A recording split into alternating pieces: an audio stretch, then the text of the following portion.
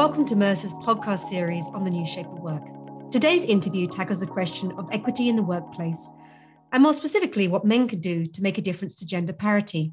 I'm Kate Bravery, Mercer's Advisory and Insight Leader, and today I'm joined by Angela Berg, Global Leader on Diversity, Equity, Inclusion within Mercer's Transformation. Welcome, Angela. It's really great to have you join us today. Very delighted, Kate. Wonderful. Let's get going. I'm thrilled to have you join because diversity, equity, inclusion, and increasingly belonging and justice are topics that are front of mind for HR leaders, executives, and board members alike. This year in Global Talent Trends, this is a core expectation of employers, and we've seen a jump in the commitments to making progress on this imperative. One of the most notable changes over the last few years is the increase in organizations not just measuring the gender pay gap, but analyze what are some of the underlying causes of inequity in the workplace. Angela, is this a signal that we're moving away from the short-term fixes we've seen in prior years, hiring diverse talent at senior levels, spot pay adjustments?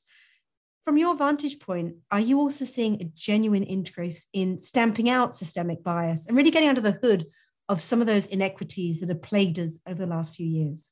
Yeah, Kate, it's such a good question. And, you just mentioned all the different kinds of forces, external, internal, that are pushing the DEI agenda for organizations. And so from that perspective alone, I definitely think we're moving away from short-term fixes. But yeah, as it relates to pay, organizations are definitely getting better at identifying pay gaps. In fact, in research that we've just conducted and getting ready to launch, we've seen a huge surge over the past few years in companies that have implemented rigorous pay equity analysis. In fact, I think it's almost up to 80% in the group we looked at. And you know what is good? It's absolutely foundational, ensuring that workforce equality. But what we're now also see happening, which is important, is that employers are equally recognizing that career gaps are leading to inequalities. And they're asking questions around broadly, how is talent hired, developed, promoted, retained? And so, yes, we're seeing that companies are getting more focused and proactive about these longer term fixes, and really especially around the impacts of systemic bias in the underlying talent management processes and taking actions to address these issues. We think that's where the sustainability is going to come in driving progress. Particularly a lot of interest as it relates to gender, especially around performance management and succession planning processes. Interesting. Performance management and succession are two talent systems that for many years have actually been getting more relaxed, in part because of the pandemic. But of course, when you simplify process or increase manager discretion, this often was when some of those biases creep back. So it's a great time for leaders to be having conversations around these vital decision-making periods. It's also great to hear the conversation is being extended to more than just pay equity, to career equity. And I've also been hearing a lot about health equity of late. These discussions certainly extend the conversation to broader topics and highlight some of the associated drivers of the health and wealth gap. Of course, gender equity is dominating the airways given it's International Women's Day. And as I've been tuning into these conversations, it's got me thinking about where are men sitting regarding the conversation?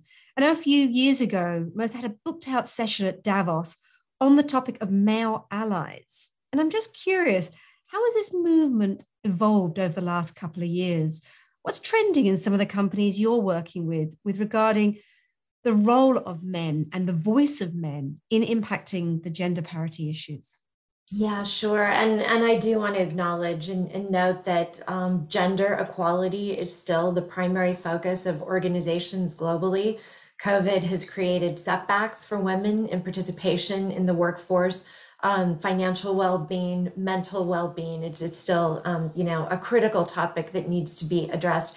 And your question, Kate, really important because the reality is that men still do hold the vast majority of positions of power and privilege in the global workforce. And gender equality simply is not going to be achieved without men playing a central role. They've got to be part of that solution. And that part's not new, but what we have seen evolved is that there's a lot more focus on, very intentional focus on, I'm going to say it as bringing them into the conversation, just versus calling them out. And don't get me wrong on what this means. To make progress on equality, it's essential that we highlight and call out where there are gaps, inequities, and inequalities, and lay bare the processes and the biases that have been contributing to them. That, is still very important. But at the same time, to be a productive partner in this journey, we've also got to ensure that men are very consciously equipped to productively participate in the journey, because of their leadership positions are often leading the journey. So, organizations globally have spent a lot of time on awareness over the years. And now organizations are focusing very specifically on what are the actions, the very specific actions, the roadmap of what men can do to improve gender equality in the workplace. And I'll say that we've seen in our When Women Thrive global research that more companies are engaging men in very specific ways. I think we're up to about 50% of companies doing that. And it's really great to see. Well, that's really exciting to hear. And I know that you're also going to be doing that research again later this year. So, we are. Well, I'll look out for it in Q3. For me, the Thrive research is a real seminal piece, one that's been a great source of benchmarking and best practice dissemination. But I do want to pick up on that point that you were just making regarding equipping people, including men, to make a difference to the progress of women in the workplace. Angela, what are some of the best practices that you're seeing or hearing about? Yeah, of course. And, one of the central pieces of it, which we see a lot of organizations doing, is taking a very close look at their policies and processes to ensure that bias is mitigated, that they've got best practices in place, and that the guardrails are up. And we certainly do view that as every organization's kind of responsibility in the journey from a programmatic perspective to ensure that's in place. But for individuals and for men, their starting place in the journey is actually really pretty simple. It's to be a good ally to others. And that may seem like it's a very simple thing, but let's think about what that really means. The purpose of being an ally is to help ensure that everyone is having the same positive kind of workplace experience and the opportunity to thrive in the workplace.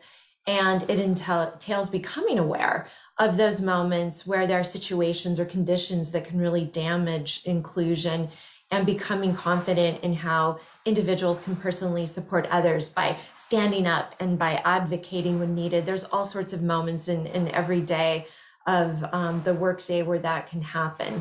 And so, it may sound like a simple thing, and it's really, truly not that difficult to get equipped to do that, but it's so incredibly powerful in driving equality of experience. And, I'll give you two examples of that. It's really interesting. Mercer just co-launched a very comprehensive study in partnership with the Inter-Americas Development Bank and Promundo on the role that men can play in driving gender equality. The focus of our study was Latin America and the Caribbean, and we did a focus group with participants from many different companies in the region. And we asked that question: what can men or what can individual men do to be better allies to women? And what the top answer was? It was so simple. It was just to be a better listener. And that can have tremendous impact. So we really encourage organizations to think about their allyship training programs and the positive impact that they can have in helping to shape that everyday experience, and not just around gender, but really for everyone in the workplace. Great practical advice. If I remember when your previous When Women Thrive report came out, Latin America was always called out as a country that had a lot of vibrancy around this topic and has made some great progress over these years. Well, let's stay with what companies can do to ensure the active participation of all factions of their workforce. This year in our Global Talent Trend study, we've seen that those that identified as thriving at the current time are twice as likely to work for a company that they perceive to behave equitably with regard to pay and promotion decisions. But this is one type of equity that we're hearing about at the moment. Are you hearing more, Angela, on the topic of social justice and broader issues of equity in the workplace? Yeah, absolutely. Our evolving mantra over time has been that when people thrive, societies thrive. And we're firm believers that employers, companies can play a really critical role in delivering social justice through the channels they have to deliver workforce justice. And, as it relates to that concept of workforce justice and what it entails, I think one of the challenges, just to start with this, is that it's a journey that never ends. Organizations have strategies around this, but the reality is something that they need to continue to do. And to recognize that sometimes that pursuit of workforce justice, of belonging equality, it's a journey that can stall, it can veer, it can go off course. And, that's obviously frustrating and disappointing. But it's, like any other kind of business engagement, things like that happen. It can be expected. And I would really encourage organizations who are committed to this to stay the course and resume the journey instead of abandoning it altogether. It's a very ambitious journey. And unfortunately, there are companies who do, stall and then decide that this isn't for us. Once you get on the road, what is it that the two things that are really making a difference? The first, critically, is that leaders have got to be at the forefront of the efforts to achieve workforce justice at that DEI journey. And that's just the same as it would be for any other critical business priority. And it's important to understand, again, as is the case with other business priorities, that you've got to really equip and train your leaders to successfully lead the journey for all the different stakeholders. It's not something that can happen by chance. And the next really critical thing is to take an evidence-based approach to your actions. This has long been Mercer's point of view based on all of our research, our work with hundreds of organizations globally. The reality is simply that ad hoc diversity, equity, and inclusion actions are not going to add up to improve outcomes in achieving this workforce justice. It's critical that organizations use the data that they have, whether it's around workforce data, employee experience, looking at their policies, processes, programs, to identify exactly where the gaps are, where their opportunities are, and tailor their strategy to that. And it's that very intentional work and effort that over time will help organizations, help people, help our societies embrace that kind of social justice that we're talking about. So true, so true. Organizations do ebb and flow, and sometimes we all stall on this agenda.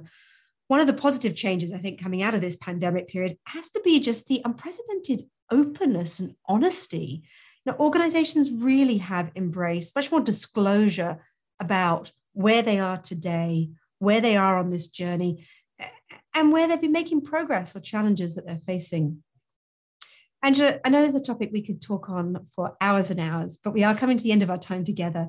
Before you go, however, I did have one final question. As you look to the future, and given the backdrop of what we've just been discussing, how do you believe the future of work will evolve? Yeah, I'll get out my crystal ball and see what predictions that we could make here. So no, seriously, what we think, just from the perspective of DEI and how it impacts the workforce and how it impacts organizations, we believe, and we strongly urge organizations to think about it this way, that DEI will become a fundamental business capability. And if you think about ESG and think about the E in ESG and how that's become globally a fundamental business capability, we think it's going to be the same for diversity, equity, and inclusion. DEI is not going to be something that HR owns. It's not going to be something that's driven by a DEI committee or a business resource group, but something that the organization has embedded into everything that they do in all parts of the organization. And that regardless of what your role is or your function is, everyone's going to be equipped to have the right skills, the right awareness to really participate and contribute to the journey. And that's a big shift for organizations, for many. And when I think about progressive organizations who are doing that, that's kind of the way that they're approaching it, with that commitment. And what's the advantage of doing that? It's going to be such an enormous competitive advantage for companies, both in terms of a talent, attraction, retention, as well as business outcomes, who are able to really get that right and embed it into their DNA. And I'll have to say, I'm really looking forward to the future where that happens.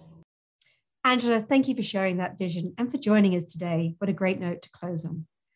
If people are thirsty for more information or keen to take part in some of your research, where would you direct them to? How can they get in touch with you? Yeah, absolutely. And Kate, it's been my pleasure to be here today.